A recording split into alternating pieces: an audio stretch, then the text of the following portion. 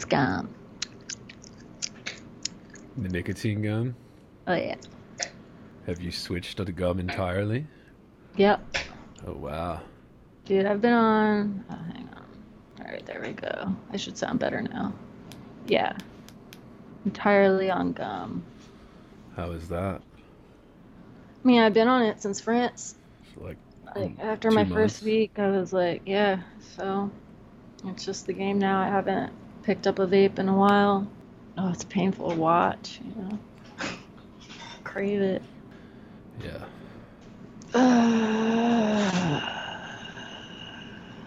Does it help, though? I mean, isn't the gum supposed to not? Oh, yeah. I mean, it definitely uh, prevents me from feeling like a crazy person. Like, it does it. It works. It's just not as satisfying. It's just different. Like, I mean, it's never gonna be the same as, like, inhaling smoke or vapor. I mean, in the Never same is. way, inhaling vapor isn't the same as inhaling smoke, but after a while, like, you adjust to it. But I still have it's not the nicotine craving anymore, it's the physical habit. Really? Yeah. In terms of wanting to vape, you mean? Yeah. Yeah. Like, I just want to inhale things. Yeah. Nothing like it, listeners. Nothing like breathing carbon monoxide. Nothing like it on planet Earth. You can be a gum chewer. Like you said, it's nothing like it. You can do this. Not as good. It's really appealing to attracting mates. To chew gum? Yeah, I was being an asshole. Yeah. Yeah. Chew the gum out loud. Snap it. Yeah. Snap that shit. Yeah. Smoking still looks way cooler. I mean, vaping looks really lame. There's no getting around it. Oh, It just sucks. But it is satisfying. Well, the thing with vaping is that you can up the nicotine levels to even higher. At least you used to be able to. You probably can't anymore with all the FDA regulations that are coming down. But you used to be able to turn up that nicotine dial so that when you were first quitting, you know, like smoking, you could become getting more nicotine from the vape than you would from any amount of smoking cigarettes. So like that actually like helps you get over the cigarette craving. So then you start to crave the vape more than the actual smoke. We immediately switched to lower. Like, I was on a much lower nicotine. And, like, I can't chew the 4 milligram gum either. Like, it Really? makes me feel sick. Yeah. Too much. Yeah, I can only do the 2. Yeah, I've never really felt sick from nicotine before. I guess I've gotten nicotine headaches when I first started vaping. And you could get like super high milligrams, and I would get like nicotine headaches from like going too much. Because you just vaping all day long, you know, Yeah, just well, that puffing was the along other on thing. that Even thing. though I was on, like, the lowest level of nicotine that you could get for a vape, it was constant. And I had, like, this constant kind of, like, anxiety about, will I be able to vape at the next thing I'm doing? Like, don't I get all of my vapes in now? Oh, really? But it's surprising how quickly you adapt. I think also it helped that I was, like, in airports for a solid 24 hours straight when I was going, so I, like, had already sort of adjusted a little bit. Yeah. When I go to airports, I just vape in the bathroom stalls. But, like, on a plane, what do you do? Like, say you're on a 9-hour flight, what do you do? Yeah, I mean, a 9 hour flight, you'd have to get like Some gum. You gotta get gum, some gum. or you know, like I don't, you know, my vape.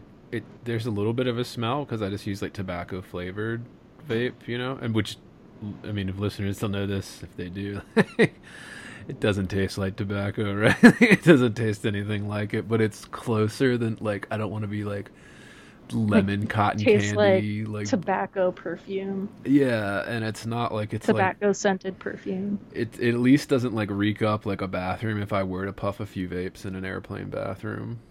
Like it doesn't like reek it up like lemon cotton candy or blueberry or something.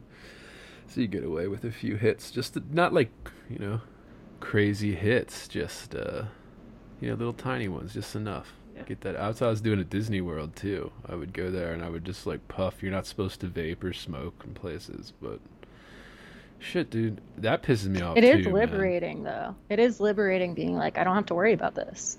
Yeah. This is just a piece of gum. We're all just slaves to the addiction, dude. But that's the thing that is like pisses me off about vapes is that they keep trying to regulate them as if they are tobacco, and I mean like as if they are the exact same thing. And like they are not. They are not. Like they're like, oh, you can't vape in here. It's like, yeah, well, it's a completely different from smoking, dude. Like this does not stink up the whole fucking place for months if you light a cigarette like it would if you light a cigarette or something. Like this literally dissipates in a couple seconds, and you're gonna sit here and tell me like, oh well, it's just as bad. No, it's not. It's not even fucking close, and we all have to pretend in order to pass these fucking laws to treat them exactly the same, and it just pisses me off, dude, all the time. I'm just like, oh yeah, this is not the same as smoking, not even fucking close. Not like all the things you would complain about smoking, right? Well, I'm it's not not. tobacco. Well, I'm not even talking health issues, This right? Like is I'm not. not Yeah, tobacco. I'm not even talking like health stuff. I'm just talking like it doesn't smell up the whole area like a fucking cigarette does, right? It doesn't get in your way when you're just walking by, like kind of thing. You're like, oh, and you Right. get the stench or something. Like it's not that. Like so, why are we pretending that it's that? Well, because we Because have kids to. are because kids are using them, Yeah, I dude. But guess. I mean, that's gonna But happen also anyway. because, but well, of course it's gonna Yeah. happen. But Well, that's the justification, right? Is, you oh, we're know, trying to it's save kids. also But, like, they're regulating this more than cigarettes now. So, I mean, I they're can not understand with trying to like, save oh, kids, you know, they're doing all these candy flavors and fruit flavors and blah blah blah, which like are shit that already you would banned by the not FDA. like. Yeah, So, you wouldn't find that in tobacco, and also it's like kind of well, gross. you do find that in tobacco. That's why the FDA right now, currently, is You do trying to find that in ban. tobacco? Well, they're I mean, current. like you find like, am I too loud? Because I'm getting feedback in my. I mean, not on my side, but on your end, maybe. I don't know. I'm getting some feedback in my headphones. I can't tell. We'll see. Maybe it sucks. Yeah, I don't know. Well, I mean, like with some tobacco, like, what was it? Marlboro 27s. Was it 27s that I was always smoking? See, I don't even When fucking I met you, remember. you smoked Brown. 27s, yeah. Yeah. Yeah. And like they always had kind of more of a like a sweeter flavor. I'm sure it had some like shit in it. Well, I just mean in terms of what the FDA is moving right now, there's legislation pending. It was held up a little bit because, of course, Altria Group and the big tobacco companies are suing the shit out of it right now to stop it. But yeah, that's why they're trying to ban menthol. That's why they're trying to ban flavored cigars, flavored blunt wraps, all of that stuff. Like it's trying to be banned. Like why? Well, the guise is to protect children, but I mean, come on. Like banning is just going to make kids want to do it more. So it's like it's not going to help. It's just going to make my life more difficult, more expensive, as it already Blunt wraps has. are just a So container for drugs. It's like it's not yeah, whatever. yeah. But yeah, it's always gonna be something. I mean, there were The thing is that like it doesn't have to always be something. That's what pisses me off. Is that they could have just left us alone. Like the vaping could have just been left alone. But yeah, no, but it no, was no, like no, also no. never about you, who was like someone who was like trying to stop smoking cigarettes. It was about, you know, all the high school kids. Yeah, which is still again, what is that, below 20%? I mean, Yeah, yeah. I have no So idea. it's been hovering around there for like the last couple decades since we basically like the 90s when we had the huge big tobacco lawsuits and all that basically. When all that ended, when you and I were kids, no more advertising on TV, no more advertising on like certain things. You can't No use more smoking in cartoons. restaurants. No more smoking sections. Well, that happened a little bit later. That was I like 10 know, we years saw that later. die. Yeah, that happened right as I was smoking too, so that would always be like, That happened right before I became a smoker. I was oh like, fuck. really? Well, I mean, technically I was a smoker underage, so like when I would go to Yeah, I was. shows and you could still Now I would smoke. have been, Yeah, right? Because they raised it. Now you have to be 21, yeah. Yeah, which at is least again, here. this is a new thing that happened at the end of 2019 there. So there's been a war on this from the FDA for like the last couple of decades, but it's really ramped up in the last 2 years. It's been honestly insane what they're doing, but I guess most people find this boring because they don't give a shit. There's only what like 20, Yeah. 30% of people that smoke or use tobacco products like this. So yeah, most people don't give a shit, right? Yeah, now I'm just a slave to gum. Now I'm a gum chewer. Yeah. I chew gum. Yeah, dude. Fuck gum. Fuck gum. Yeah. Fell asleep with it in my mouth a couple times. I have seen those lozenges, and those Found it lozenges are stuck to quite. my t-shirt. The lozenges are quite cheap if you buy them from like Fuck a lozenge. Walgreens. That doesn't give me anything. Like I can't. Really? I need to be able to like chew on something, you know. Yeah. I mean, like I'm sure they work just fine. Because I thought about that, because the lozenges would be like good in a pinch. You just suck them, but like that's, yeah, I don't know. More on nicotine, dude, pissing me off.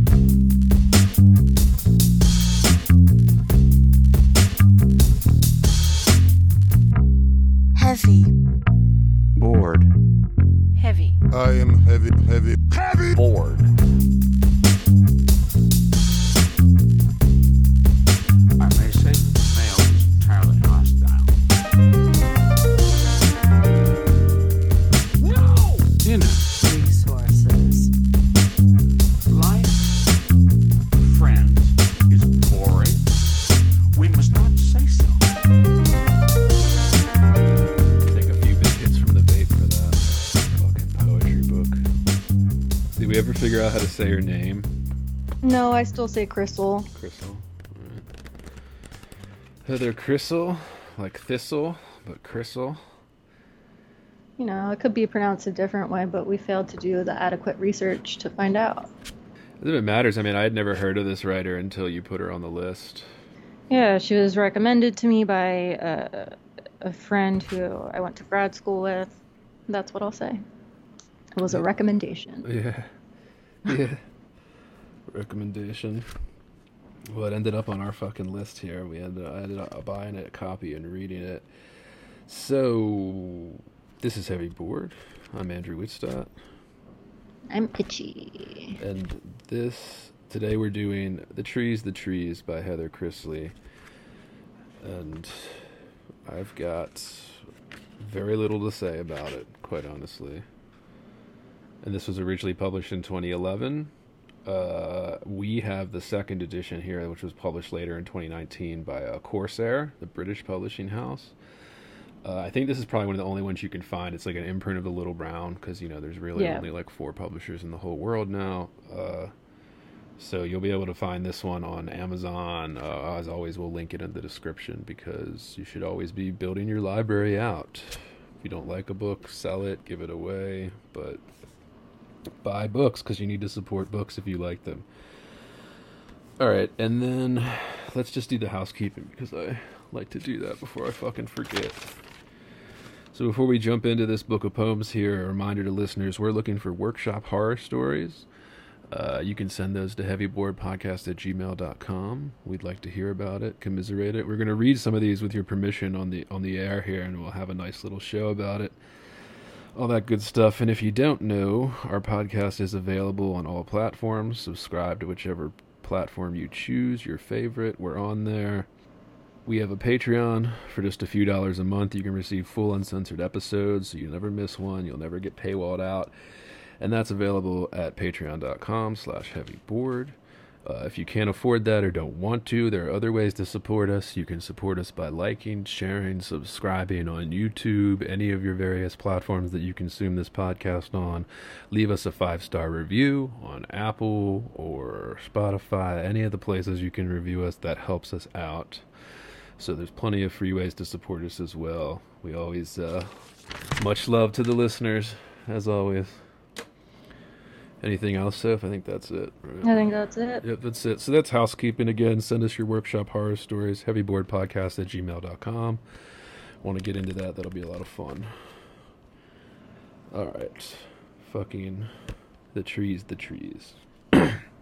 Whenever published, do we have the same edition of this stuff? I think we have the same little green copy here from Little Brown. Initial thoughts. What do we think? I had fun in places. Frustration in others. Say more.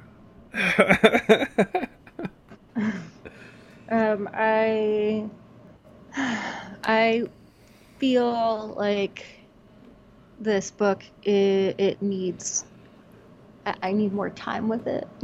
but also maybe it needs more time.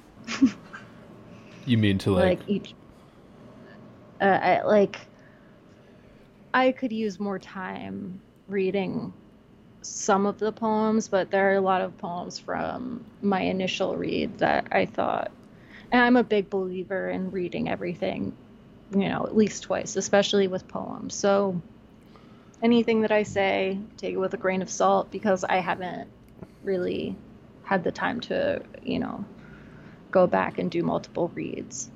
Shit, I if you'd did for even want some. to, yeah.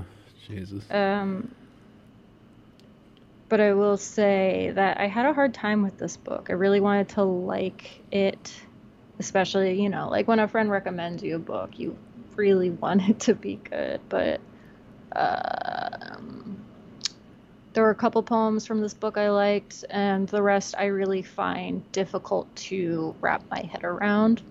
I know that I have said in the past, like, I don't know how much it matters that every poem makes complete and total sense. But when it feels like you're trying too hard to make meaning from a whole collection of poems, like you get all the way through it and you're still really trying, it can be a little bit frustrating. And some of that might be about what your preferences are as a reader of poems, what you are looking for out of the experience of reading poetry. Like, if you're just looking to read for the joy of sound, like that might be a different experience than looking for poems that have a specific and singular thing to say. And not all poems do. Some of that is about preference and some of that is, well, I'll let you talk about it. Yeah, I think it was Fran Lebowitz who said, when I get recommended a book by a friend or something and I don't like it, I judge them harsher than if they recommended me anything else. And I hold it against them forever, like kind of thing. Like it's just like, oh, you recommended this book and I think it sucks. Well, it's forever ruined my respect for your taste, kind of thing. Yeah, which is common, and that's how everybody should. You should be critical about recommendations, and you should trust your taste and what you think. But yeah, I did not. For me, I rejected the book entirely. Basically, to keep it short, I found it hard to read. When I was about halfway through, I had to stop just because I was so bored and kind of frustrated with this book. Yeah, for me, And it was the frustration, yeah, maybe. what do you mean by frustration? Like, We well, should. for me, it was like trying to follow, like, what are the themes in this collection, right? Because it is a collection of poems, and whether it's just like, we see a lot of collections that maybe are trying to do something that's like more narrative. We see collections that, try to have some kind of arc or some kind of central theme or something that ties them all together. And sometimes, you just see collections of poems that are just like that poet's poems that year. And often, even then, they still have a connection somehow in theme or in style or whatever. But trying, even though these all like, they follow the same structure, at least in terms of form, like they look similar on the page, so you can sort of hang on to that. It didn't feel like much to hang on to. And I had a hard time tracking what was happening in these poems. I had a hard time tracking what were the major themes in these poems, and I had a hard time trying to figure out what, if anything, these poems were trying to gesture toward. And maybe it's, not as much about like having a single concrete thing to say, so much as they should gesture toward something beyond themselves. And I didn't always feel that happening. Yeah, for me, I was frustrated with just the lack of everything in this. We'll get into this and we'll go through a few poems here and it'll come back to it. But yeah, I was kind of very frustrated with it. Not just for what Sophie already mentioned in terms of lack of themes, lack of overarching kind of what's the word for it? Symbolism, maybe, if we want to get fancy with it. Although that's not a requirement of good poetry. We all know this, right?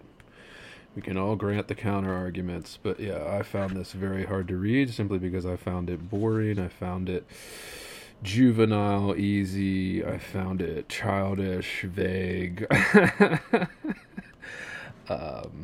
Yeah, and then we texted back and forth about this. We'll get into it. And there's a couple blurbs here. She got a lot of blurbs from a lot of big people. I mean, I guess Who have relatively little to say about it. Yeah, of course they do. Yeah, but we should let readers know a little bit because people probably don't know who she is. So Heather Christle is the author of poetry collections. I'm just reading from the book here, guys. So it doesn't have all her work, but it has a couple of her books in here. The Difficult Farm, 2009. The Trees, like we said, originally published in 2011, although republished in 2019, which is what we have. And this book won the Believer Poetry Award. What is that? Do we even know? The what? The Believer Poetry Award. You know the Believer. Yeah. What is that? I mean, the Believer magazine. Oh, is that what it is? Yeah. Where is that based out of? Is that independent or is that a university or? Let me double check. I don't remember. Yeah, I've never fucking heard of it, so I don't know. Maybe I've heard of it and just. It's a big one. Went through my mind. What is Amazing in 2012, and then Heliopause 2015. Work of Nine Fiction, The Crime Book, is out in November 2019, so that's out. She was a creative writing fellow in poetry at Emory University. She's been in the New Yorker, London Review of Books, Poetry Magazine. From New Hampshire. Oh, is it done? The magazine had been sold by the University of Nevada, Las Vegas to Paradise Media, which is a digital marketing company. Blah, blah, blah. But it looks like maybe they had a final issue in March. Yeah, because if listeners don't know this, the literary magazines, they don't make money, so they have to be supported by a university endowment or something like that, because they don't make any money on their own. Poetry magazine, right? Very big, very, probably Looks the like maybe biggest. it's now back at McSweeney's. Sorry, go on. Yeah, something like the New Yorker, right? London Review of Books. Well, they have subscribers, right? So they're not a profit loss, like a profit losing endeavor. But Poetry magazine, The Believer, every university magazine is losing money, right? Like it costs more than it actually make off the thing. They don't make any money off of it. So you need to have these large endowments to support it, or you need to have a university endowment that shells out a few thousand a year to be able to print and send these everywhere, put them out in the world. So there's that aspect to it. Her MFA was Massachusetts, so UMass Amherst, big MFA program. Is that the 1 year? No, that's Boston University, right? Yeah, that's BU. Yeah, the 1 year accelerated. So that's like a 2-year typical MFA, University of Massachusetts. Massachusetts is either 2 or 3. Yeah. I don't remember. And I wonder if that's where she got some of these blurbs. But I mean, there were a lot of big names. So like, yeah, James Tate blurbs, Mark Dottie, Kathy Park Hong. They all blurbed this. James Tate calls the poems magical. I disagree. Dottie says her poems are wide awake. Yeah, these are sort of vague Yeah, things to say about her vague poems are wide awake. Okay, Mark Dottie. Yeah. What is? That's the thing about poets. We like to say things that mean nothing sometimes. Well, because we have nothing and to say. Get away with it. Yeah, because again, there's nothing to say and nobody cares, so you can just get And away then we with praise saying our friends nonsense. because they're our friends. Right, exactly. Um, The interesting blurb here that I wanted to talk about and maybe make fun of a little bit was the John Darnelli quote, or John Darnielle. Is that how you say it? Darnelli? I think it's Darnelli. Darnell. Listeners that don't know, he's the lead singer of the Mountain Goats. he is. Yeah.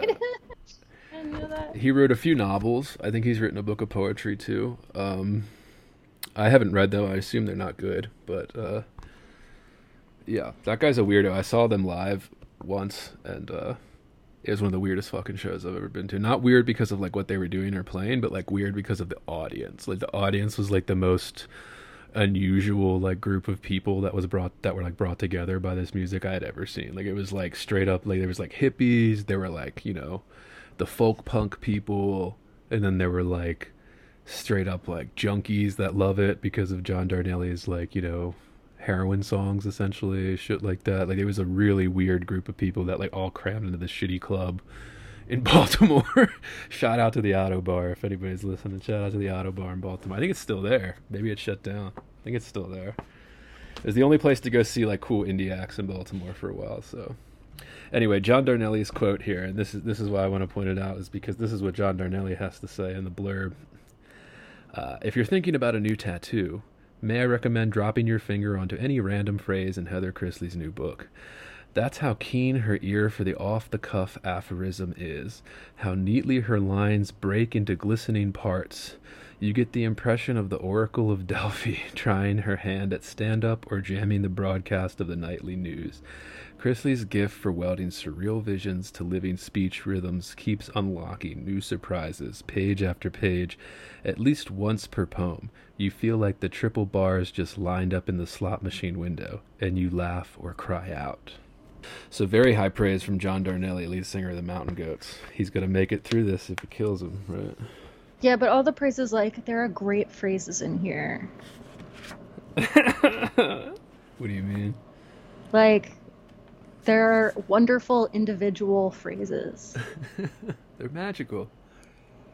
But actually says nothing of the actual poems, which I find frustrating in a review of any kind, or a blurb. Like, I want a blurb to say something.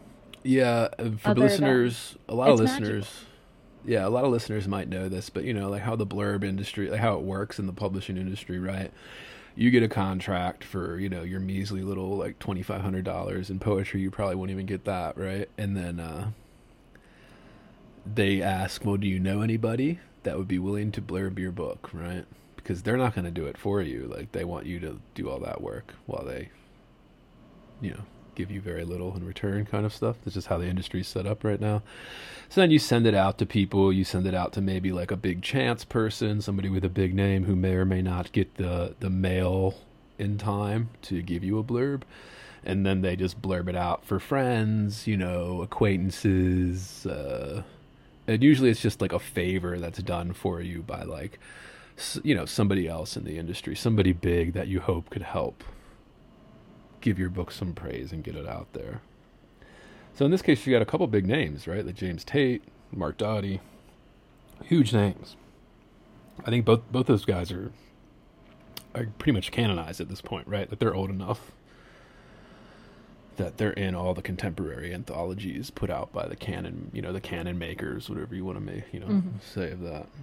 But yeah.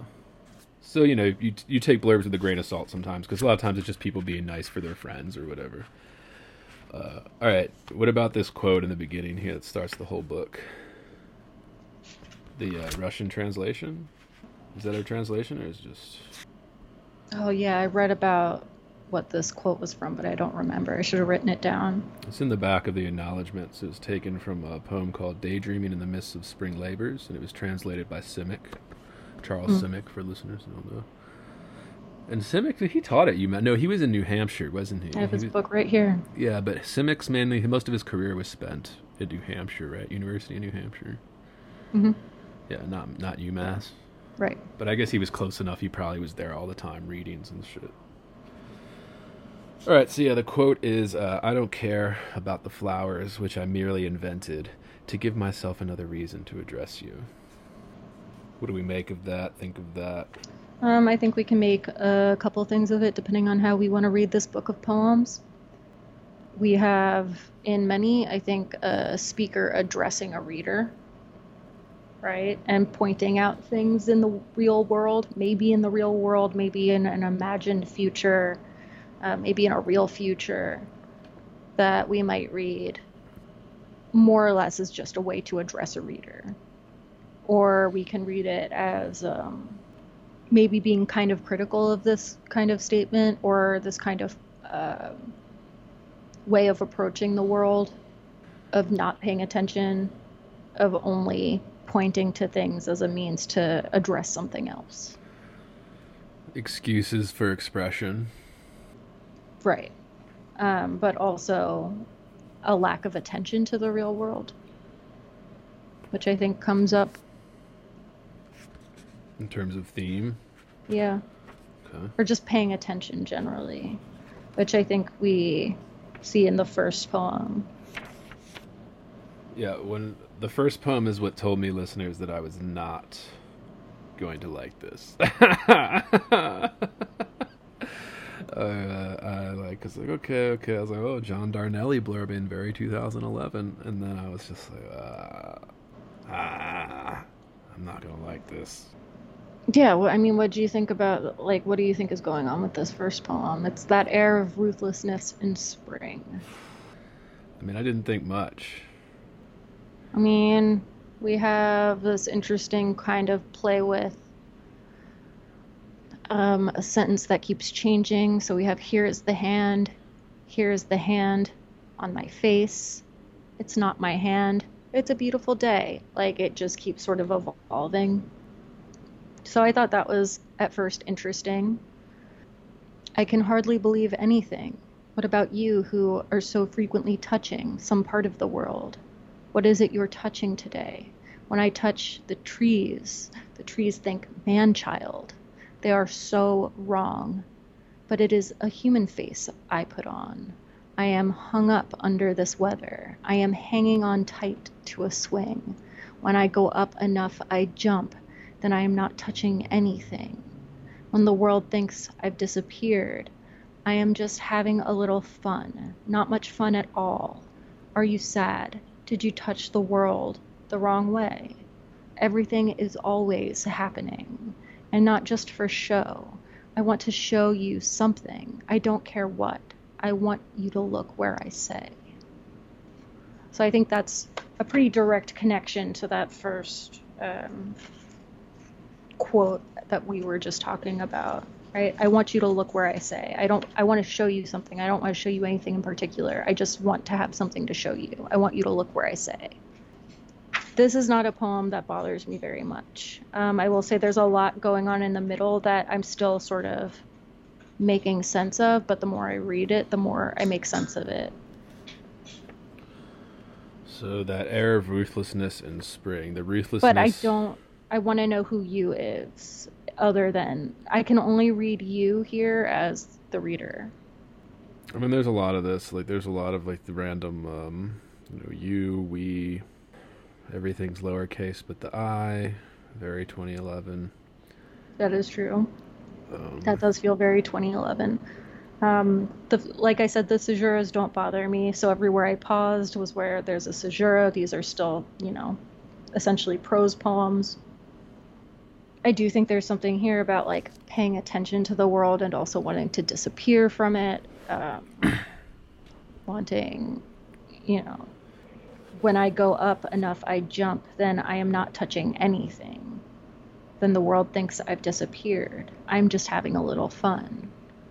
I think that kind of lends itself to some of there are some themes about, like, staying inside, being alone, solitude, not going out versus going out and paying attention to the world.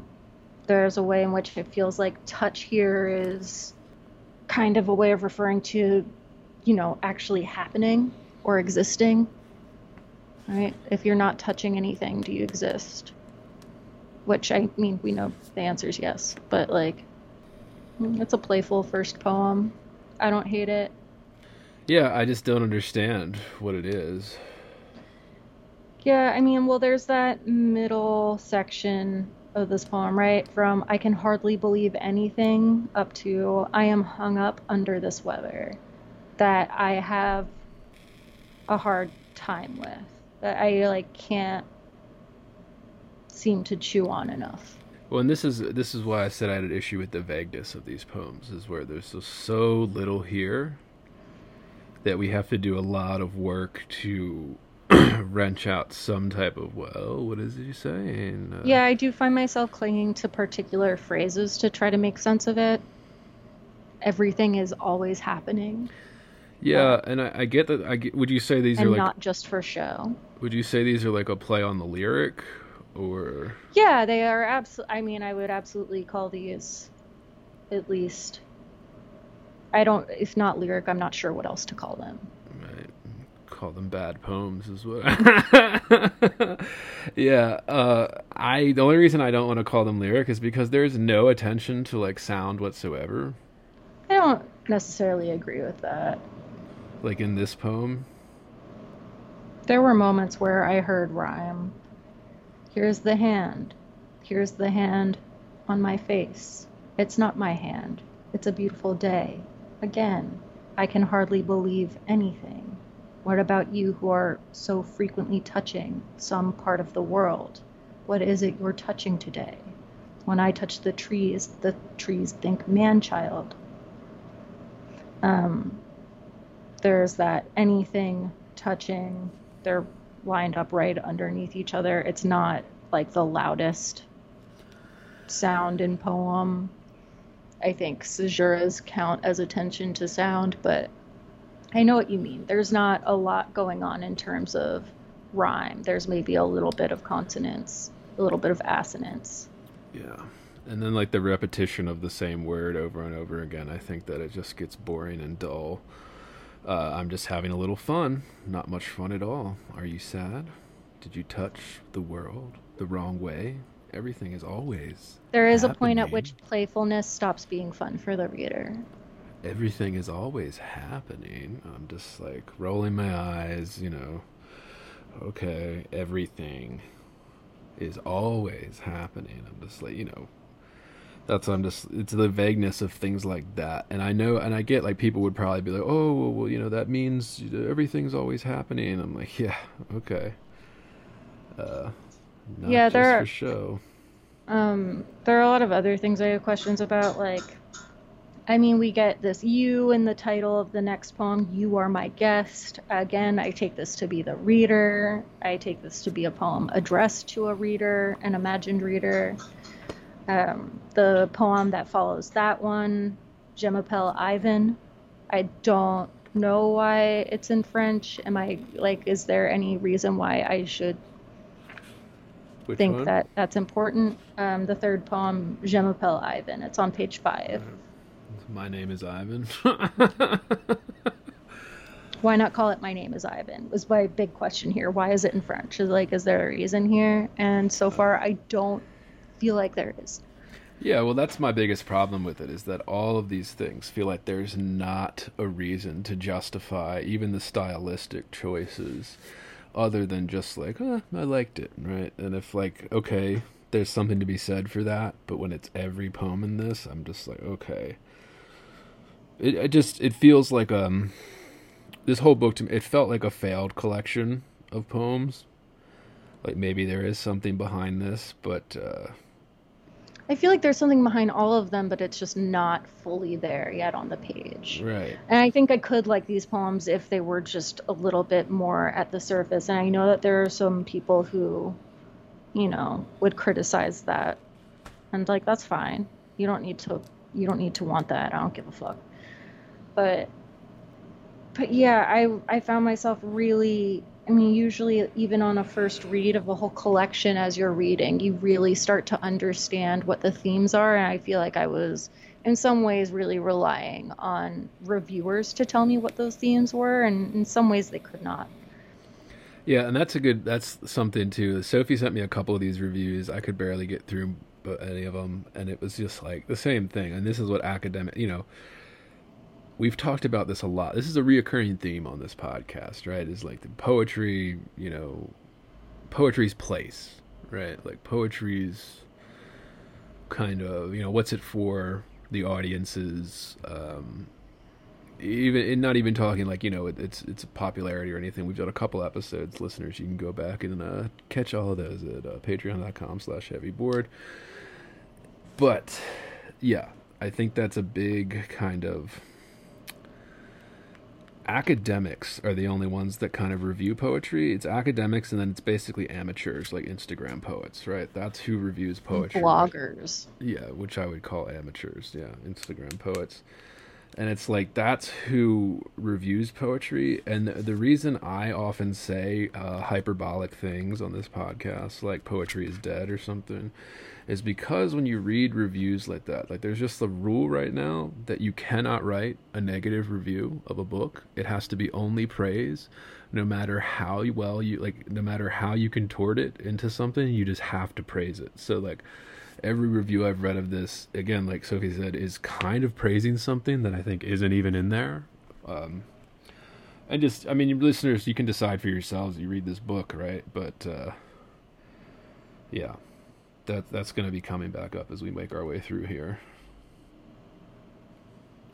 And that's why I asked if these were lyric, because when I was about halfway through, I was just like, are these lyric? Is she trying to play on the lyric? Is there, you know, I don't want to just be like criticizing something for no reason. Like I try to be, at least I think I try to be as fair as I can be. Like really trying to be like, all right, is there something here, or am I just being an asshole? You know, like, am I purposely not seeing something, or is there something that just maybe didn't work out? You know, she was trying to do something, and I just have been really struggling to find that. So that's why I just say, like, I've found this book frustrating. It was hard for me to get through. I didn't like it. I wrote down in my notes, it's one of the worst poetry books I've read in a while. But I guess so far in this podcast, we have been reading kind of like the greats, you know, kind of like... Yeah, we've read some contemporary stuff. Yeah. Was there anything particular you wanted to, like a poem you wanted to discuss? Because I had almost nothing that... Which is very rare for me, which is again, like, I was like, man, there isn't one poem in here. One that I struggled with, not just in the poem, but elsewhere in the book, was My Enemy on page 10. And I just want to ask, like, do you know what my enemy is supposed to be? Or is it supposed to remain ambiguous? Oh, I mean, I have no idea what any of these are. I have a new enemy. He is so good looking. Here is a photograph of him in the snow. He is in the snow. And so is the photo. I put it there because I hate him, and because it is always snowing in the photograph. My enemy is acting like there are no neighbors, but there are always neighbors. They just might be far away. He is 100% evil and good looking. He looks so good in his parka in the snow. If you asked, he would call it a helmet. All he ever does is lie. He does not breathe or move or glow. He is not that kind of man. It is not that kind of snow. Yeah, like, I have no idea. Yeah, I really struggled with this one. I was like, okay, all I can make sense of is like, all right, we have an enemy. The enemy is the photo. It is snowing in the photo. The photo is also placed in the snow outside. It is away from our speaker.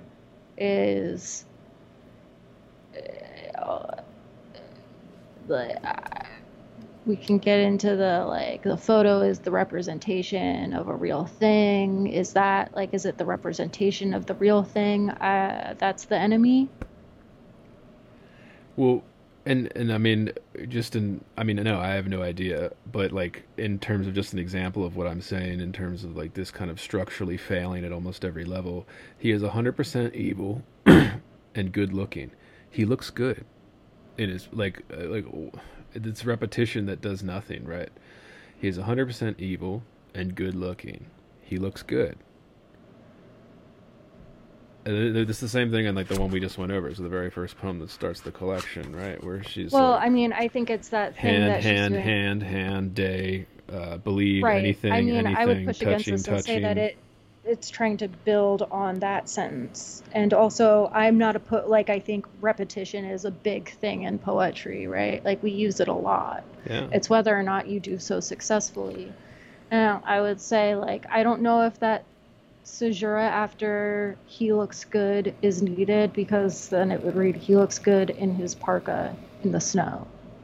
So yeah, I don't think it does that much more, except sort of reiterate, like, you know, it emphasizes this particular image and the speaker's feelings towards the image. Yeah, and people that are just listening and haven't read this, there's no punctuation. There's no punctuation beyond the caesura kind of standing in here. and it's used way too liberally, in my opinion. It's all over the place in terms of the caesura structure. But yeah, that's another thing where I'm just like, these kind of like the repetition here when he said he's good looking, he looks good, is the same as like that kind of like in that air of ruthlessness in spring, the first poem on page 3. I'm just having a little fun, not much fun at all. Like all this kind of like repetition, it doesn't do what, like, because what is repetition usually used for? I guess we should say power, emphasis, sometimes sound if you're doing a good little sounding thing. Yeah, I also think saying someone's good looking and saying someone looks good are two different statements. But Right it after doesn't one feel, another. yeah, but it also doesn't feel like it's doing that much in this moment. Well, I would say it's doing nothing. So if we cut that entirely, he is 100% evil and good looking. Caesura in his parka, break in the snow. If Caesura, if you asked Caesura, he would call it a helmet. Caesura, all he ever does is lie. Like, it wouldn't matter at all. Like, that's my whole point with that example like that. Whereas, like you said, to basically just prove your point is what you're, the point you're making. Whereas in the first poem, in page 3, that air of ruthless things, I would grant your point in that, where I'm just having a little fun, not much fun at all. That changes it a little bit more than just the kind of he is 100% evil and good looking, he looks good. Like, it's a little bit different. So I would say like the use of the repetition in that first poem is more successful, although those first couple lines when it repeats hand 3 times, I don't think it works well there. But yeah, just to say, yeah, your point is taken there for sure. But yeah, my enemy. And yet I'm not a tree on page 13. We could talk about. That one felt more direct to me. Not every piece of it, but again, I was sort of clinging to what immediately jumped out at me as something that I felt like I could cling to in terms of trying to figure out what themes we were looking at in this book, or, even just in individual poems. This one jumped out at me. I have no relatives. I can't move. Therefore, I am covered in snow. My inability to speak has saved me from attending endless parties. Among my friends, I count the window. Opportunities surround me. And fame, the famous sidewalk, the famous building, everything is fine. I do not possess a license in this state, or any. I'd like to cry out, any, in my sleep. I never do. Never sleep. Never turn around to watch the chimney. I do not know how to hold a rifle. What birds have for me is not respect. Yeah. There are a lot of moments in this one that I still struggle with, including the last line. I guess the last 2 sentences. Well, if I'm being generous, and yet I'm not a tree, comparing, or like the speaker, not necessarily the poet, right, listeners? We have to be, we have to make that distinction. And yet I'm not a tree. But the problem is that the comparisons between a human stand-in, i.e. speaker, versus what it compared to a tree, it's just not enough, right? Like, it's just kind of unearned. Like, the things are so vague that it's kind of like, wow. And yet I'm not a tree. It could be, and yet I'm not a rock.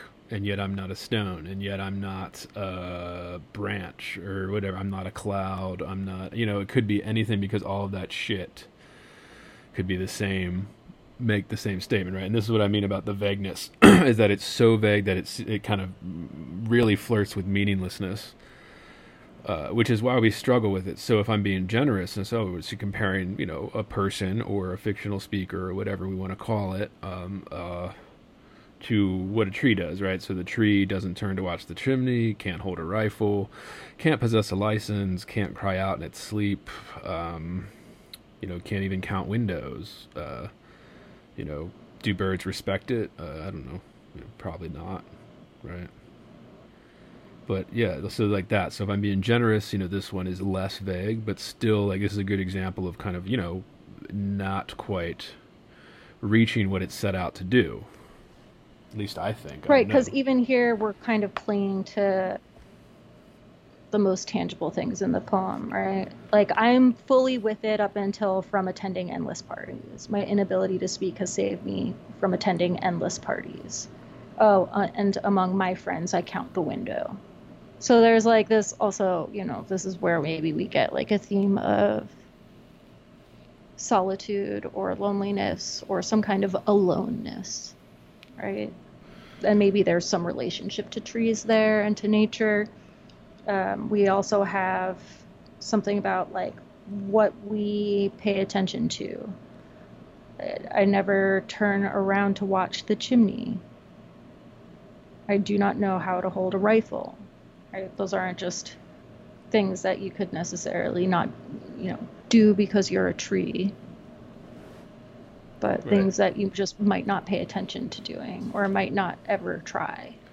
So this one, I was sort of there, but it does also start with like, I have no relatives, and that, immediately to me signals like a loneliness, which I think is sort of strung throughout all of these poems.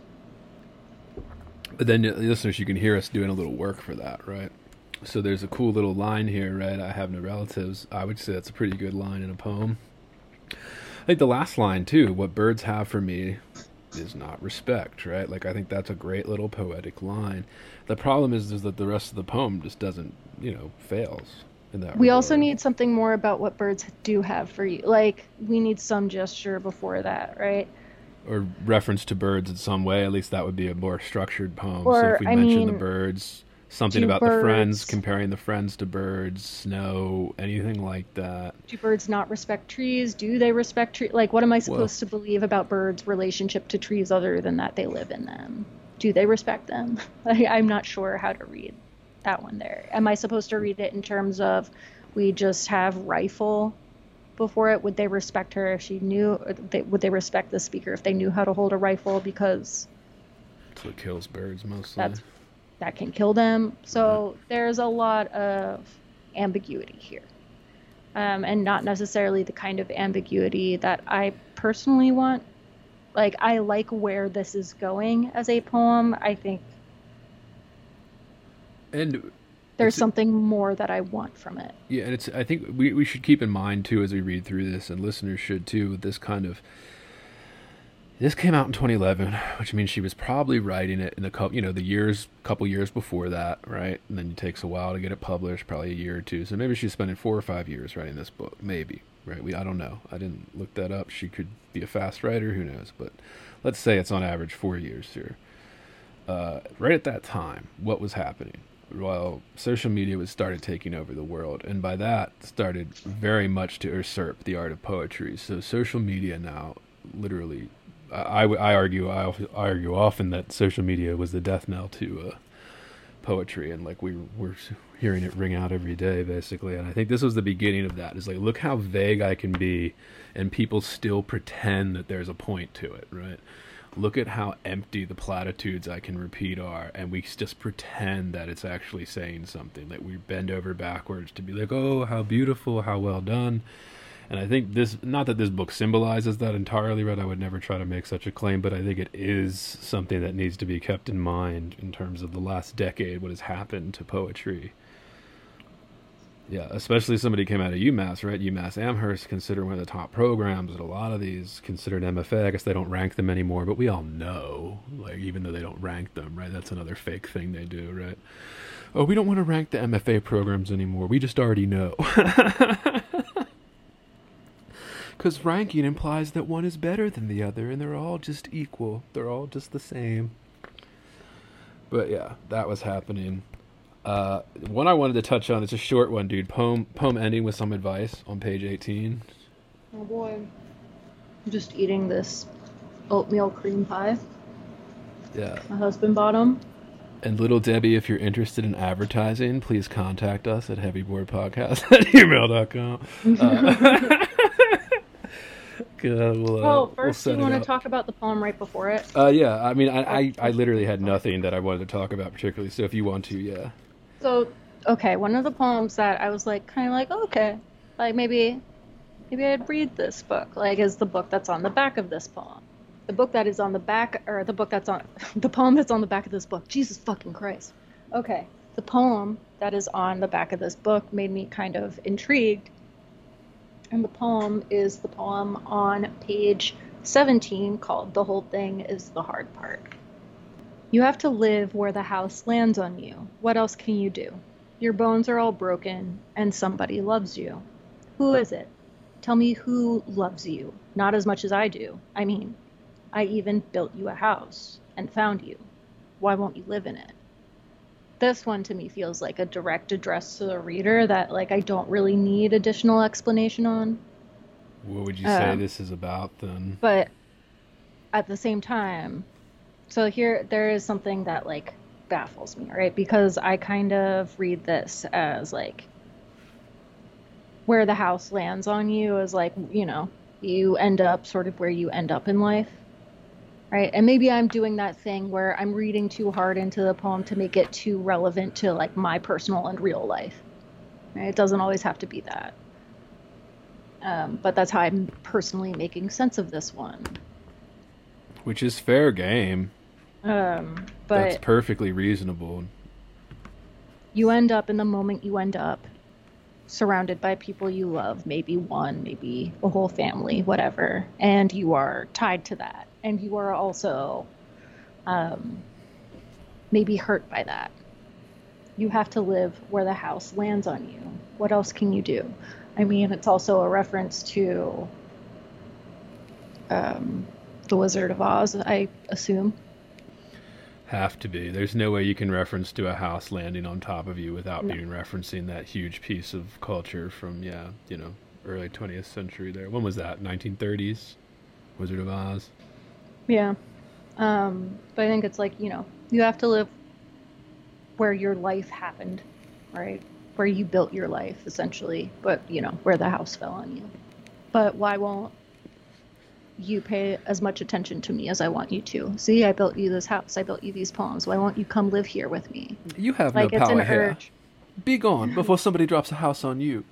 Oh, yeah, I love Wizard of Oz. Yeah, I don't know. I thought this was a good one. Yeah, so the whole thing is life. Homemaking. Yeah, you have to live your life. I want you to live here. Who loves you as much as I do? I wrote you these poems. I built you this house. Why don't you come live in this house? I mean, I didn't like it, but yeah, I'm willing to accept any type of... I mean, I'm searching for it. Like, I wish somebody could give me an answer, to this. Like, explain it to me. But yeah. Talk about the next... Yeah. Oh, no, go ahead. Well, the only reason I wanted to talk about that next poem, dude, is because I'm pretty sure it's about a Geico commercial from, like, 2010. Yeah, me too. If that doesn't sum up my thoughts on this, I don't know what else to tell. Poem ending with some advice. This is how. All right, so listen up, listeners. Here, I want to live in the rectangle. It lights me up. I swear, it is nothing I have ever seen before. Reject this season, I said to myself, and fucked it out of existence. Thank you for coming. I am happy to see you. It is nice to see you. From across the prophylactic lake, here is my advice. If you want to make a commercial about two tortoises with internet trouble, their house should be a one-story ranch. If you want people to, if you want people to, believe you. Yeah, I had a hard time with this one. So there's like, no I got epigraph. The commercial reference. Right. There's no epigraph saying that. There's no reference to it.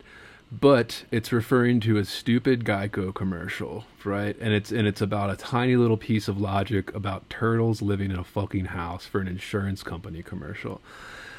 And like I said, listeners, I think this just sums up my frustration with the book here. Like, this is just, okay, so this is about a fucking Geico commercial. And not even like, oh, it's like it's larger implications or something about advertising, life, whatever, these big themes this book's trying to touch on.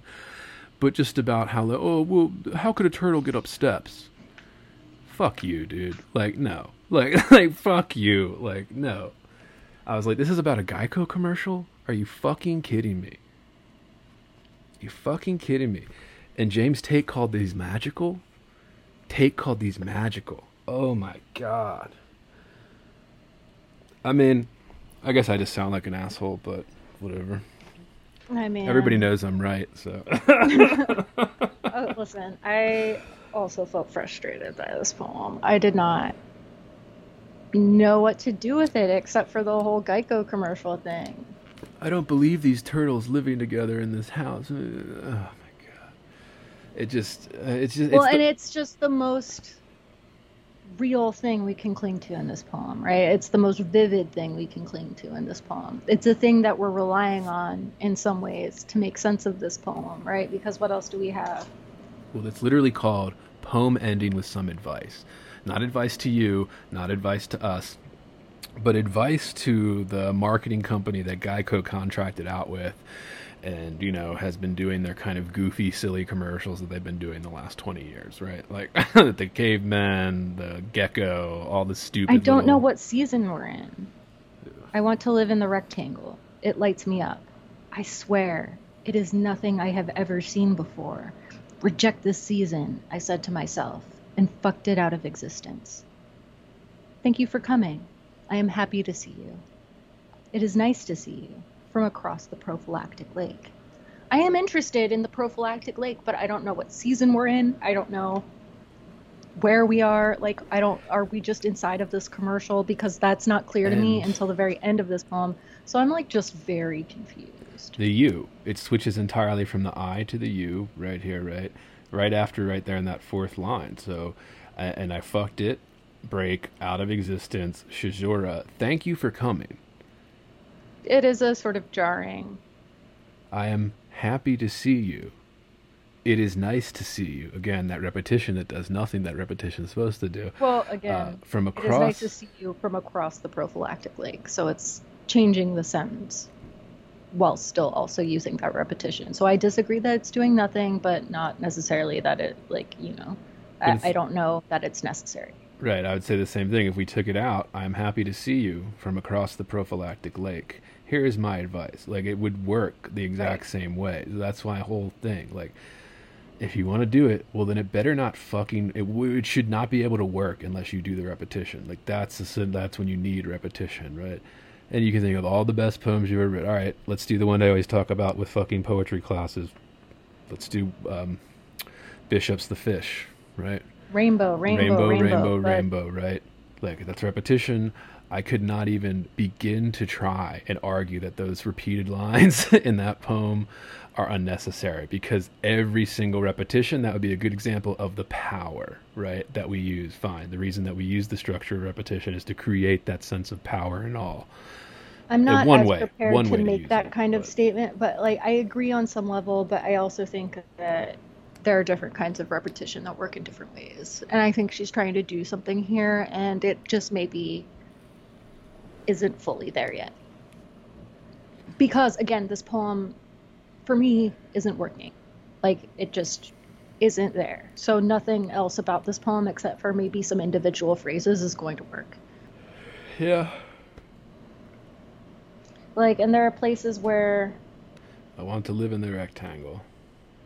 It's not enough. And like everything else, I guess I'm just going to repeat myself at this point, because I guess I've made my point. Everything is so vague, and I guess like a lot of people in the reviews and in these blurbs, right, they try to excuse that vagueness away by being like, oh, it's dreamlike. And we talked about this like when we did Kelly's The Orchard, right? Episode 4, listen to it now.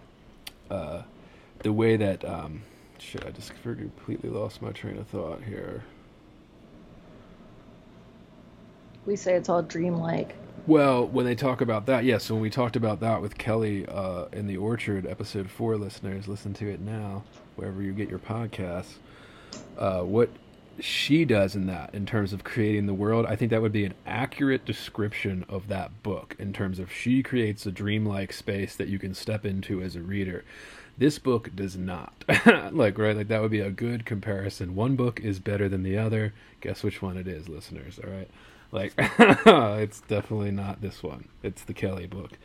So, and I think that's like an excuse. So it's like a fancy way to dress up the language to say, oh, well, it's a dream, it's surreal, you shouldn't take it literally. It's like, but we don't get enough to tell us that we shouldn't take it literally or that we should, kind of thing. So, like, it's so, and you'd be like, oh, well, she's capturing this in-between space. And I'm like, yeah, okay. But it's not even, liminality. Like, concrete enough to give us that. It's liminal. Right? Yeah. But again, like, this is, and that's why I think the structure of this, if you haven't read this, listeners, like, the structure of this, there's the very strict margins, right? Some reviews called it form. I don't know where they get that from. I guess just shorthand for it's not free verse all over the place. So that's why they call it form, because again, nobody understands or cares about poetry, so they just make things up.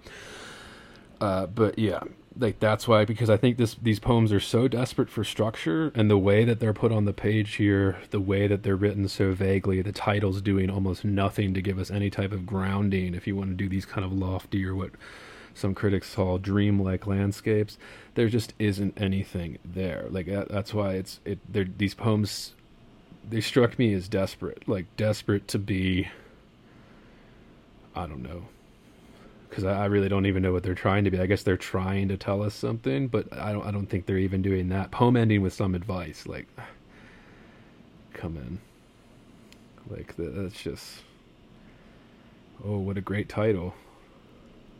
Yeah, I mean, you get hints of references to, like, sense of, like, constant change and how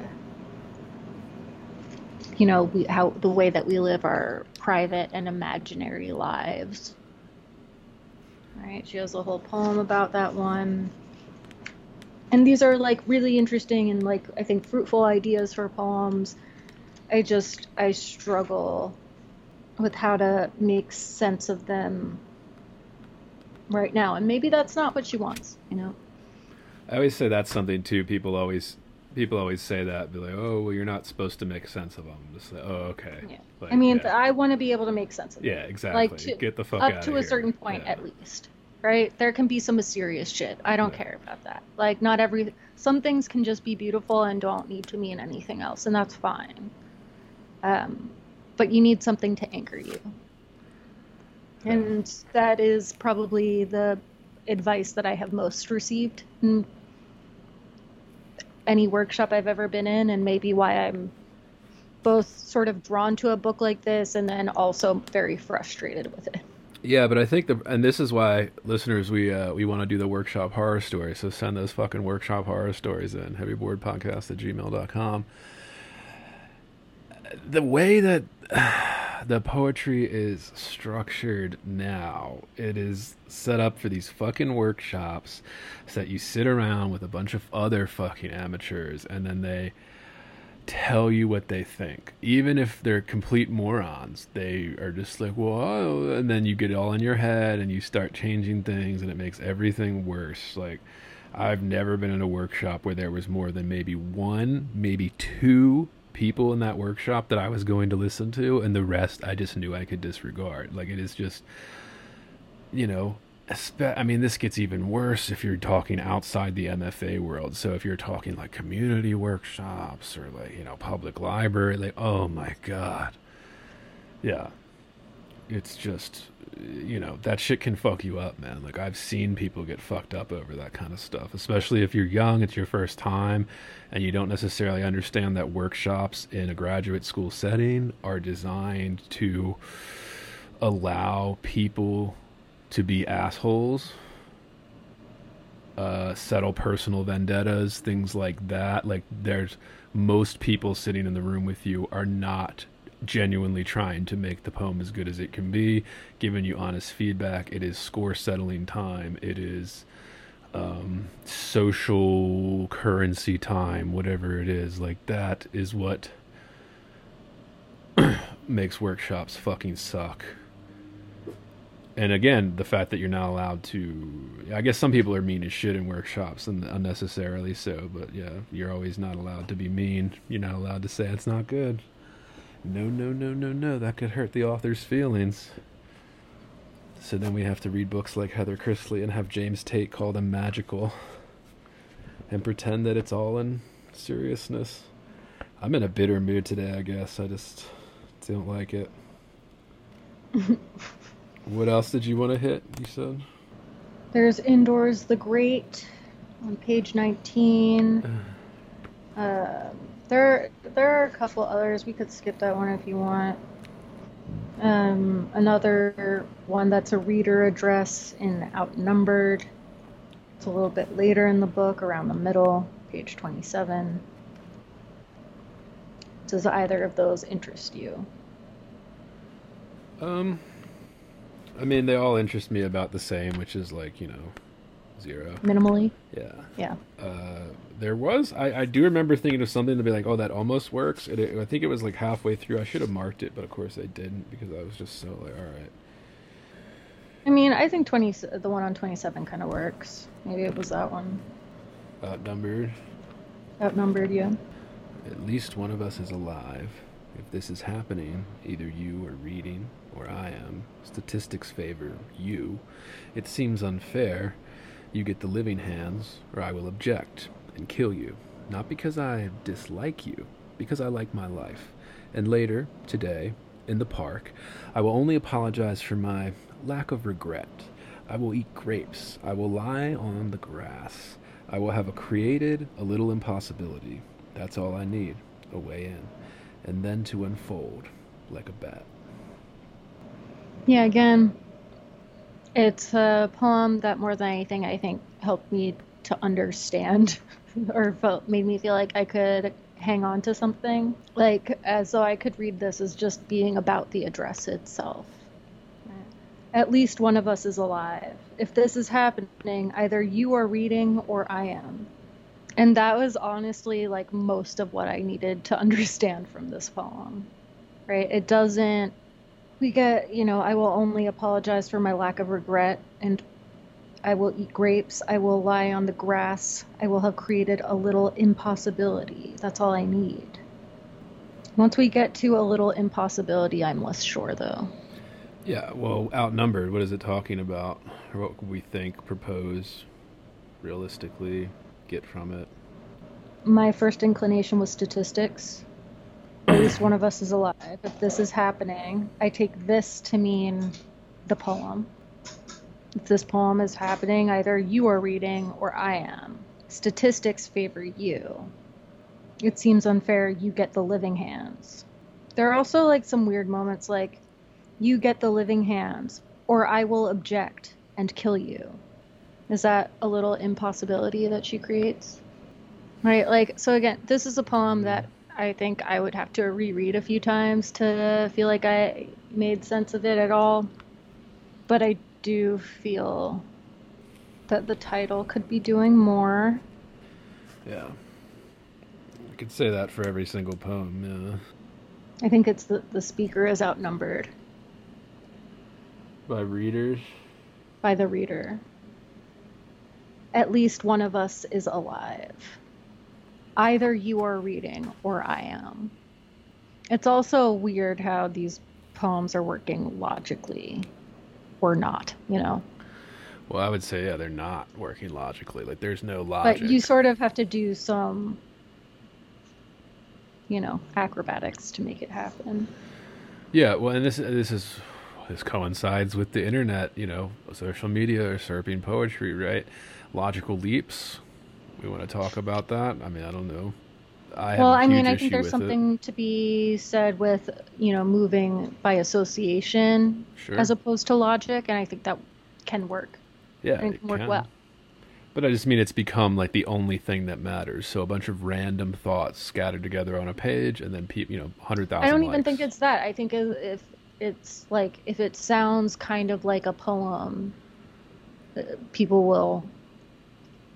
I mean, not everybody, but a lot of people would just accept it, right? Especially in the social media world, when you get into like Instagram poetry, that's like you can point. sort of just write a sentence, and you can argue, poems in the purest way are like composed of sentences. So yeah, you could say that. Well, you could just break up the sentence on the page and pay some attention to how it works with sound, and there it is. But people will just sort of shit out something that's really kind of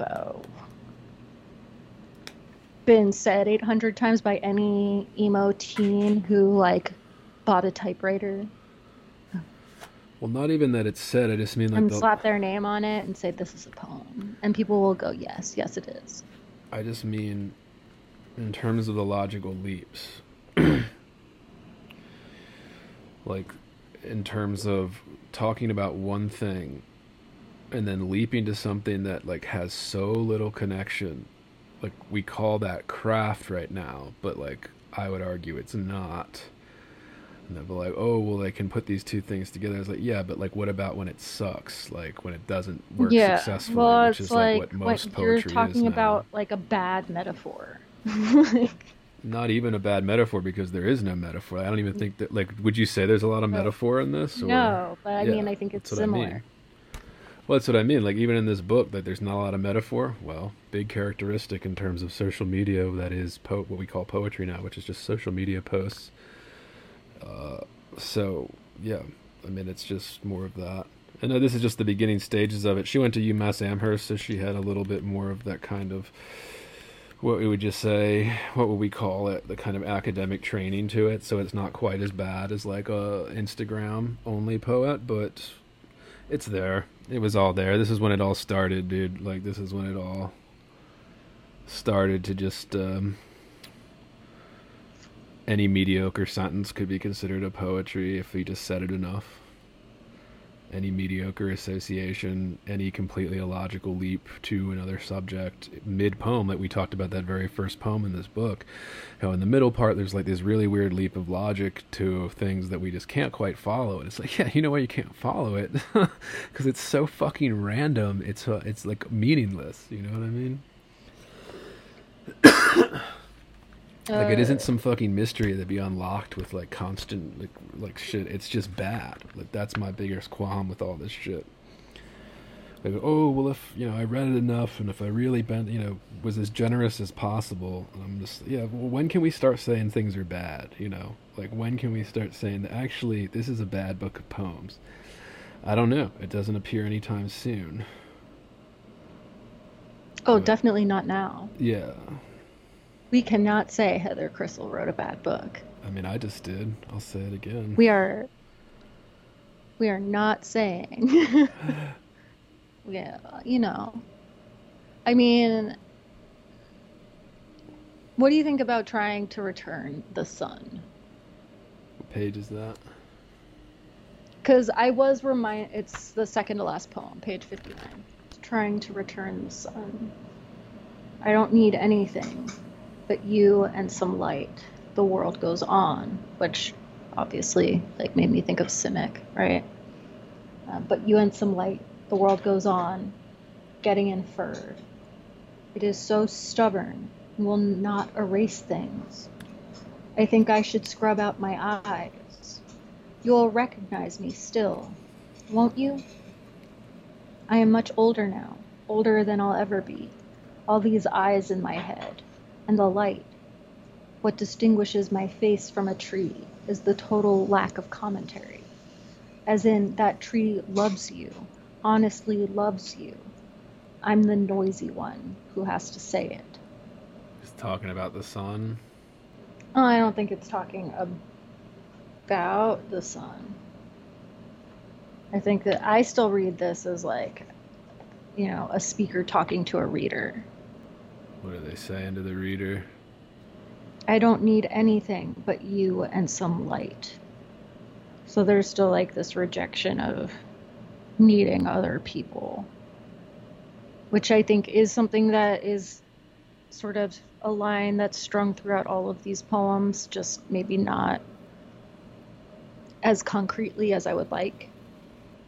I don't need anything but you and some light. The world goes on, getting inferred. I don't need those things. The world will continue to go on. I don't have to pay attention to it. Like, a lot of this book is about paying attention. But again, like, there are these like sort of key words that I think I also picked up from reading the blurbs at the front of the book. Right? And you're like, this is what I'm clinging to as I'm reading this book. I think I should scrub out my eyes. Will you recognize me? You will recognize me still, won't you? Um, so trying to return light, wanting to go inward, not wanting to be seen. Right? Back to that earlier poem that we talked about, maybe the first poem. What distinguishes my face from a tree is the total lack of commentary. My need to speak, essentially, right? And it's like this constant distinguishing of people from the natural world, right? Not wanting to go outside or not necessarily paying attention or choosing what to pay attention to, or in some ways there's like a sense of being overwhelmed. It feels like there's an anxiety behind these poems that I can't quite pinpoint, and that's fine. Like sometimes the feeling behind the poems can't be like fully tied down, it's just there. But I would like to feel more anchored in this world, in this so-called magical world. I don't think she is untalented. I don't think that she is somebody who, like, I think that these could be strong poems. I don't necessarily think they are right now. Yeah. Well, clearly she thought they were. I mean, they're published in the collection. I mean, let's assume it's intentional. So it's intentional to be this vague is what I would assume. Yeah, and granted, this is only her second book. I guess there's a sense of like any moment I will start living. I will, go outside and do this thing. Like there are a number of poems I think that allude to that too. Like I will. Yeah, man. And this is why I brought up Kelly, because they keep saying there's a world here, but I don't know what the fuck it is. It's not. Is it like in Kelly's? It was very obviously a fantastical garden kind of thing, but like this, it's just like some vague thing, like some vague idea. When addressing a reader, I don't know. Be hard to say for me. Yeah, I struggled with this one. I'm trying to find what I was thinking of, but I've already kind of lost it. I did have a few Maybe questions. Maybe it's Indoors the Great. Maybe it was not. I don't know. For what for which one? That sense of like loneliness and like not actually like wanting to engage with the world, but also needing to, and like being constantly aware of it. Which again is like a really big thing and really hard to like say in one way, and hard to like, it's not graspable. So you have to like do a lot of work to make that come together in a collection, if that's what you're trying to do. But yeah, I struggled with this one. Again, the poem that was on the back, the whole thing is the hard part, kind of enticed me a little bit. I think the poems toward the end are a bit more together. The poems at the very beginning are a bit more together, and the poems in the middle I'm still really struggling with. Yeah, I had a few questions about themes, and then just the title, which just start like, what's the title mean, or what do we think? How would we guess? I want to say like, the trees, look at those trees, but look at the trees, don't forget to look at the trees, something like that. Yeah, I mean, I thought about it for a little bit, and the only thing I could come to was that, well, maybe she just liked it, because I couldn't see very much in terms of like the actual contents of the book, how it like made a whole lot of sense. Which is fine. You can just like things artistically, but it's not enough for me. So again, I just thought it was just, as I texted Sophie about this, and we, as we always kind of talk as we read through these books before we record here, and we take our notes and compare and stuff. It's I really struggled with trying to give it some type of meaning. So for me, I just noticed a lot of, I called it vanity when we were texting. I don't know if that's the best word for it, but it's clearly about aesthetic choices that are made, and aesthetic choices are important. I'm not going to deny that aesthetics or personal aesthetic choices are a big part of how we enjoy poems, like them, like poets and things like that. But it just seemed like personal aesthetic, and then didn't justify that personal aesthetic with the actual contents of the book. So one of the reasons I was really frustrated reading this, and like I said, called it one of the worst book of poems I've read in a while. I mean, I've read some bad ones, but in terms of like, especially somebody like Tate blurbing this, I was like, oh god damn, poetry really is dead, isn't it? Like, holy shit, this is magic. Then what the fuck is this other stuff? But yeah, and then I had a question kind of about the themes in terms of what are the themes, and we talked about this kind of loosely. I have a few. I said skin came up a lot, and you taught like belonging, containment. It shifts kind of throughout the book here as you read along, but yeah, I don't know. You said like loneliness, Yeah. longing. But one thing I did notice that was absent in terms of is like trees. I guess there's only a few poems that even mention trees. And that's why I was just like, so why is this book called The Trees, The Trees? I mean, I see quite a few. Like, sometimes they're sort of buried in there. And there's a lot you could work into trees too. So just the image of a single tree, right? Well, we could talk archetypes. We could talk magical realism. We could talk, total fantasy. I mean, talking trees, worshipped trees.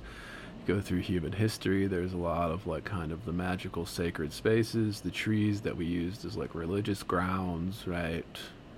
Yeah, I think Shit. more than Sophie anything, and I just watched got... that House of the Dragons, right? The gods Right. would, right? The fucking Yeah. religiously, like, trees are involved in the religion and stuff like that, so... not uncommon thing. I just, like I said, there isn't enough in the actual contents of the book to justify it, in my opinion. My last note here is this is a joke. This is why people don't like poetry, like books like this. Frustrating. I mean, I was just looking at this poem called Good Luck, Everyone. It's like closer to the end of the book. And this is a short book. Like, I read it. I don't usually like to do this. I read this book in one day. I'm a slow reader, as we know by now.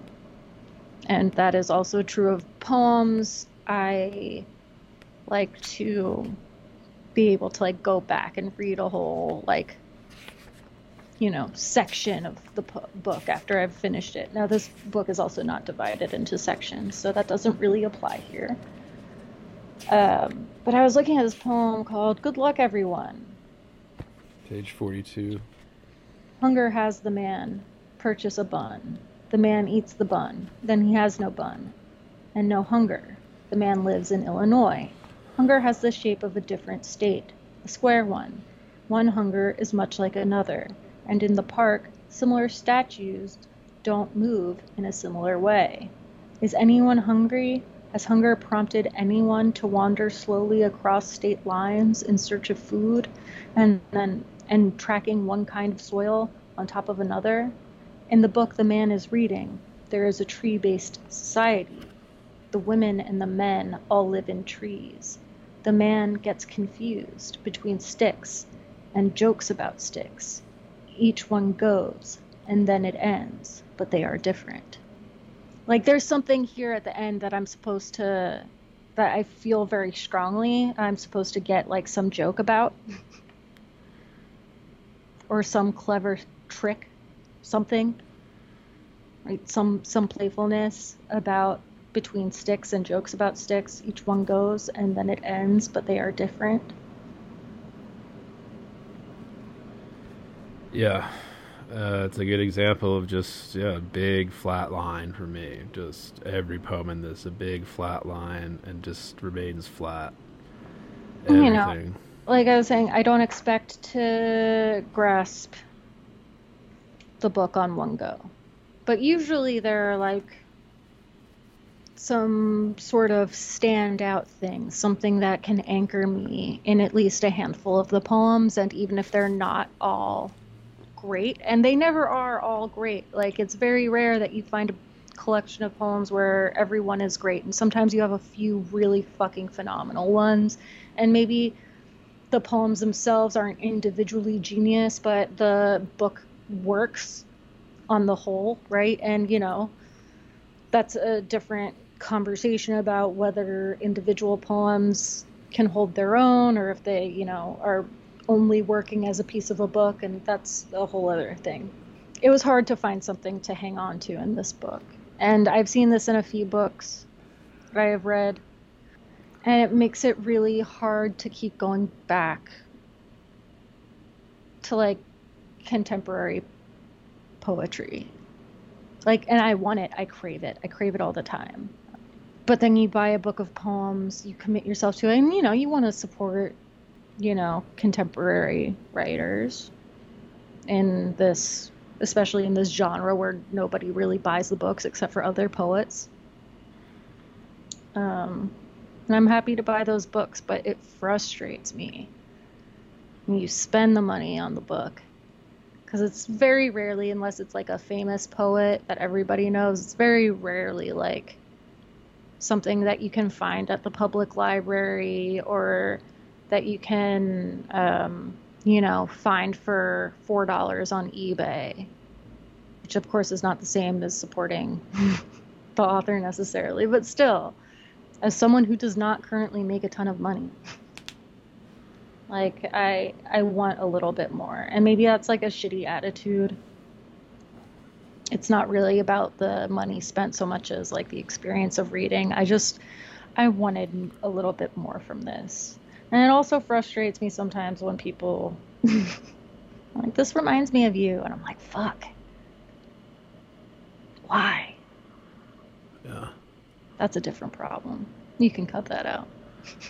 I remember very distinctly times like visiting writers and stuff telling me to check out certain authors, and whenever I did, I was just like, what the fuck were you telling me to check out? Like, yeah, and sometimes I can understand, like, I understand why this book was recommended to me. And it also, I think, shows some of the same issues that I have with my own work. But I have a hard time with this book. And part of me, like, wants to return to it to be like, is it often what happens when I read a book like this is I think that I'm the problem. I'm like, I must have fucked up somewhere. I didn't read hard enough. I didn't understand something. And you have to kind of remember that's not always the case. But there is still that part of me that, like, the student in me still reads something and thinks that because it's published, they must know better than I do. Yeah, but... And it's not necessarily true. Yeah, dude, that is not... Listeners will know, I do not have that problem. I remember when I was a first year grad student, and I volunteered to be one of the readers on the magazine, right, that we ran, and all these people, like the second, third year ones, grad students that would come to me and be like, oh, it's gonna be a lot of work. It's sometimes you forget what even a good poem is as you read through, and I was just like, no, I don't have that problem. Like, I've never had that problem. I've never had an issue just reading something and then telling you what I thought of it. Like, I'll listen to people like somebody, like, so if somebody, like when we did Moby Dick, like Bloom, I'll be more interested in, like, listen to somebody I respect that has a different point, like Sophie, right? Like, Sophie will tell me she disagrees, and I care more about that than I would just, like, personally be like, oh, maybe I'm... No, it has to be somebody I respect telling me and giving me a convincing kind of argument or something, and then I'd reconsider. But usually after the first read, I know whether I would. Right, and if you're like me and you have an inferiority complex, maybe it's, like, more like my experience. And that's why I always tell, like, yeah, if you're struggling to figure, oh, well, what's good, it's like, well, then you don't have a taste yet. Like, all right, like... Well, also you have to like it, and I just didn't really enjoy this. Yeah, I didn't. And that's also okay. Trust your instincts. Everybody's afraid of their own gut now. That's an issue. But maybe that's why we only have positive poetry reviews. I don't think there's been a single negative review. I would say, I mean, dude, like, in terms of this, around this time, like, books published after 2010, I can think of maybe 2 or 3 that I thought were good. And, like, the last decade has been such a disaster for a lot of poems, for poetry in general. Social media killed a lot of things. Killed poetry first, that's for sure. Holy shit.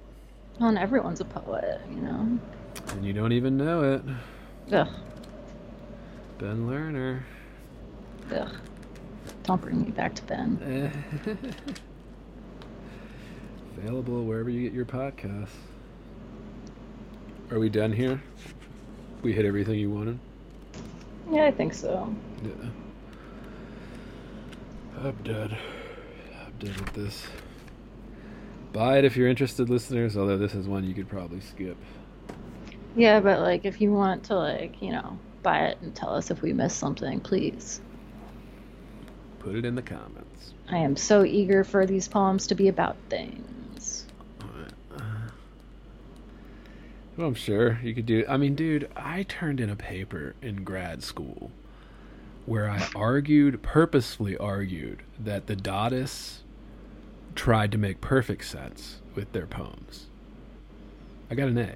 Like it's a joke. like it's a joke, dude. Like that's what I mean. Like it doesn't matter. Like there is no study of poetry right now. Like it doesn't exist. Like, and everybody's just kind of like it was such a ridiculous thing to argue, but like whatever, it didn't matter. All that mattered was that I turned in some piece of paper with writing on it. Like, you like to sound poignant.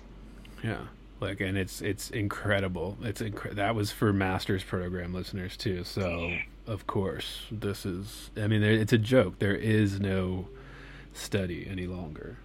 It's a degree factor. It's people that want to talk about it and pretend that they're like, want to do things, want to write poems, want to like poems, because it's kind of like an esoteric thing now, right? Well, I think people want to write poems. They just don't want to read them. Well, yeah, I mean, they don't want to write poems. They want to write social media posts. Like, that's just what they do. Like, and that's what it is. So because it's a social media post, there's no structure. There's no attention to line integrity. There's no attention to the traditions or what we would talk about that make what poetry what it is. You know, the thousands of years of writing that came before it. No, it's literally We're just saying, be better, poets. Yeah. Yeah, I'd like to see better poetry, and I'd like to see people actually trying to do better poetry. But like, it's futile. I mean, that's what I mean. I don't even know if there's a place for that. Clearly it's not wanted. I mean, even the big established institutions clearly don't want better poetry. So then we get books like this. And Tate calls them magical. Around the front page there. Magical. All right. There is one book that I like that I think Lena Dunham blurbed, and I was really pissed about that. What book was it?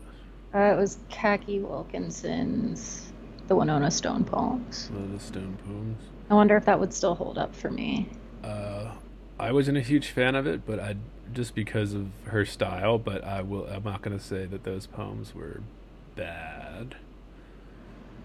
Because there was clearly a lot of, like, those were very well structured, and then she has a lot of meter and rhyme in those too, something you don't see very often in contemporary poetry. So, and the reason is because meter and structure and rhyme are fucking hard, right? Like, it's hard to do that. It takes a lot of work, a lot of rewriting, a lot of revising. It's also not a part of every poetry education. I mean, if you even get one, if you're like an English major, or if you like specialized in poetry in any way in school, like my only education in meter happened as an undergrad, and I don't think.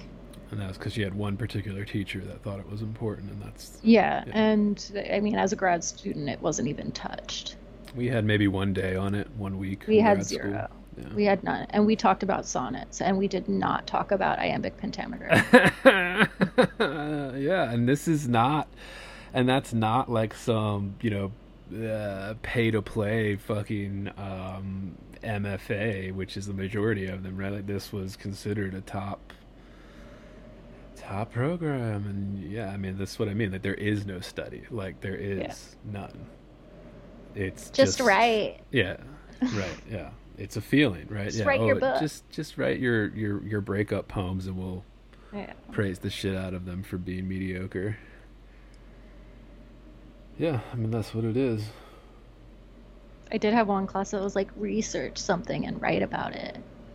Like, just anything? I was like, isn't that like just part of the process anyway? Like, there are occasionally poems where you just have to look shit up. It didn't matter.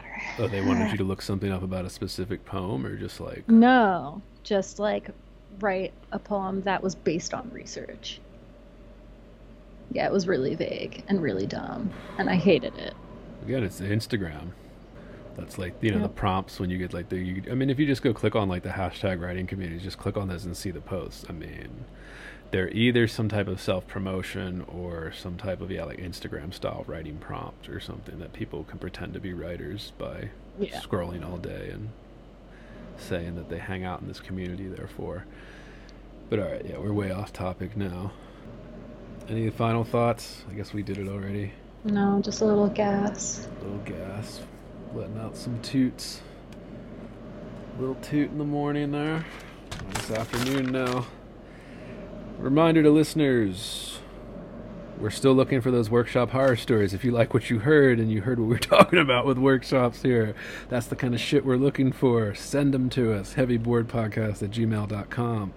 Support us on Patreon for just a few bucks a month. You can get full, uncensored episodes, bonus episodes, interviews, all that good stuff that we're starting to do. Subscribe on patreon.com/heavyboard. If you don't want to pay for that or you can't afford it, you can support us by liking, sharing, leaving a review, 5 stars preferably, on any podcast that you, wherever you get your podcasts. We have a YouTube channels. Like, subscribe, support us on that. Share them if you like them. All that good stuff. And next week, we are doing James Baldwin's Giovanni's Room. Classic, instant classic. A very famous book, so I'm sure you've heard of it. We're going to get that going next week. Tune in for that one. Don't want to miss it. This has been another episode of Heavy Board. And we will see ya.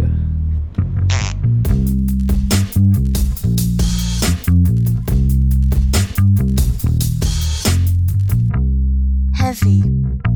Bored. Heavy. I am heavy Bored. I may say that the male is entirely hostile. No! Dinner. Resources. Life, friends, is boring. We must not say so.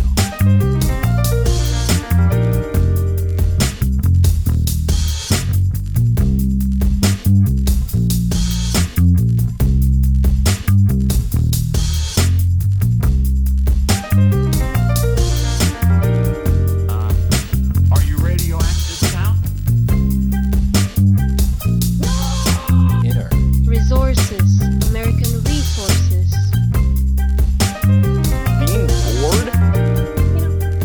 Some activities are intentional, right? It shows such a lack Heavy. of gratitude for life. Bored. I aspire to boredom, I Heavy. should say. Bored. Heavy.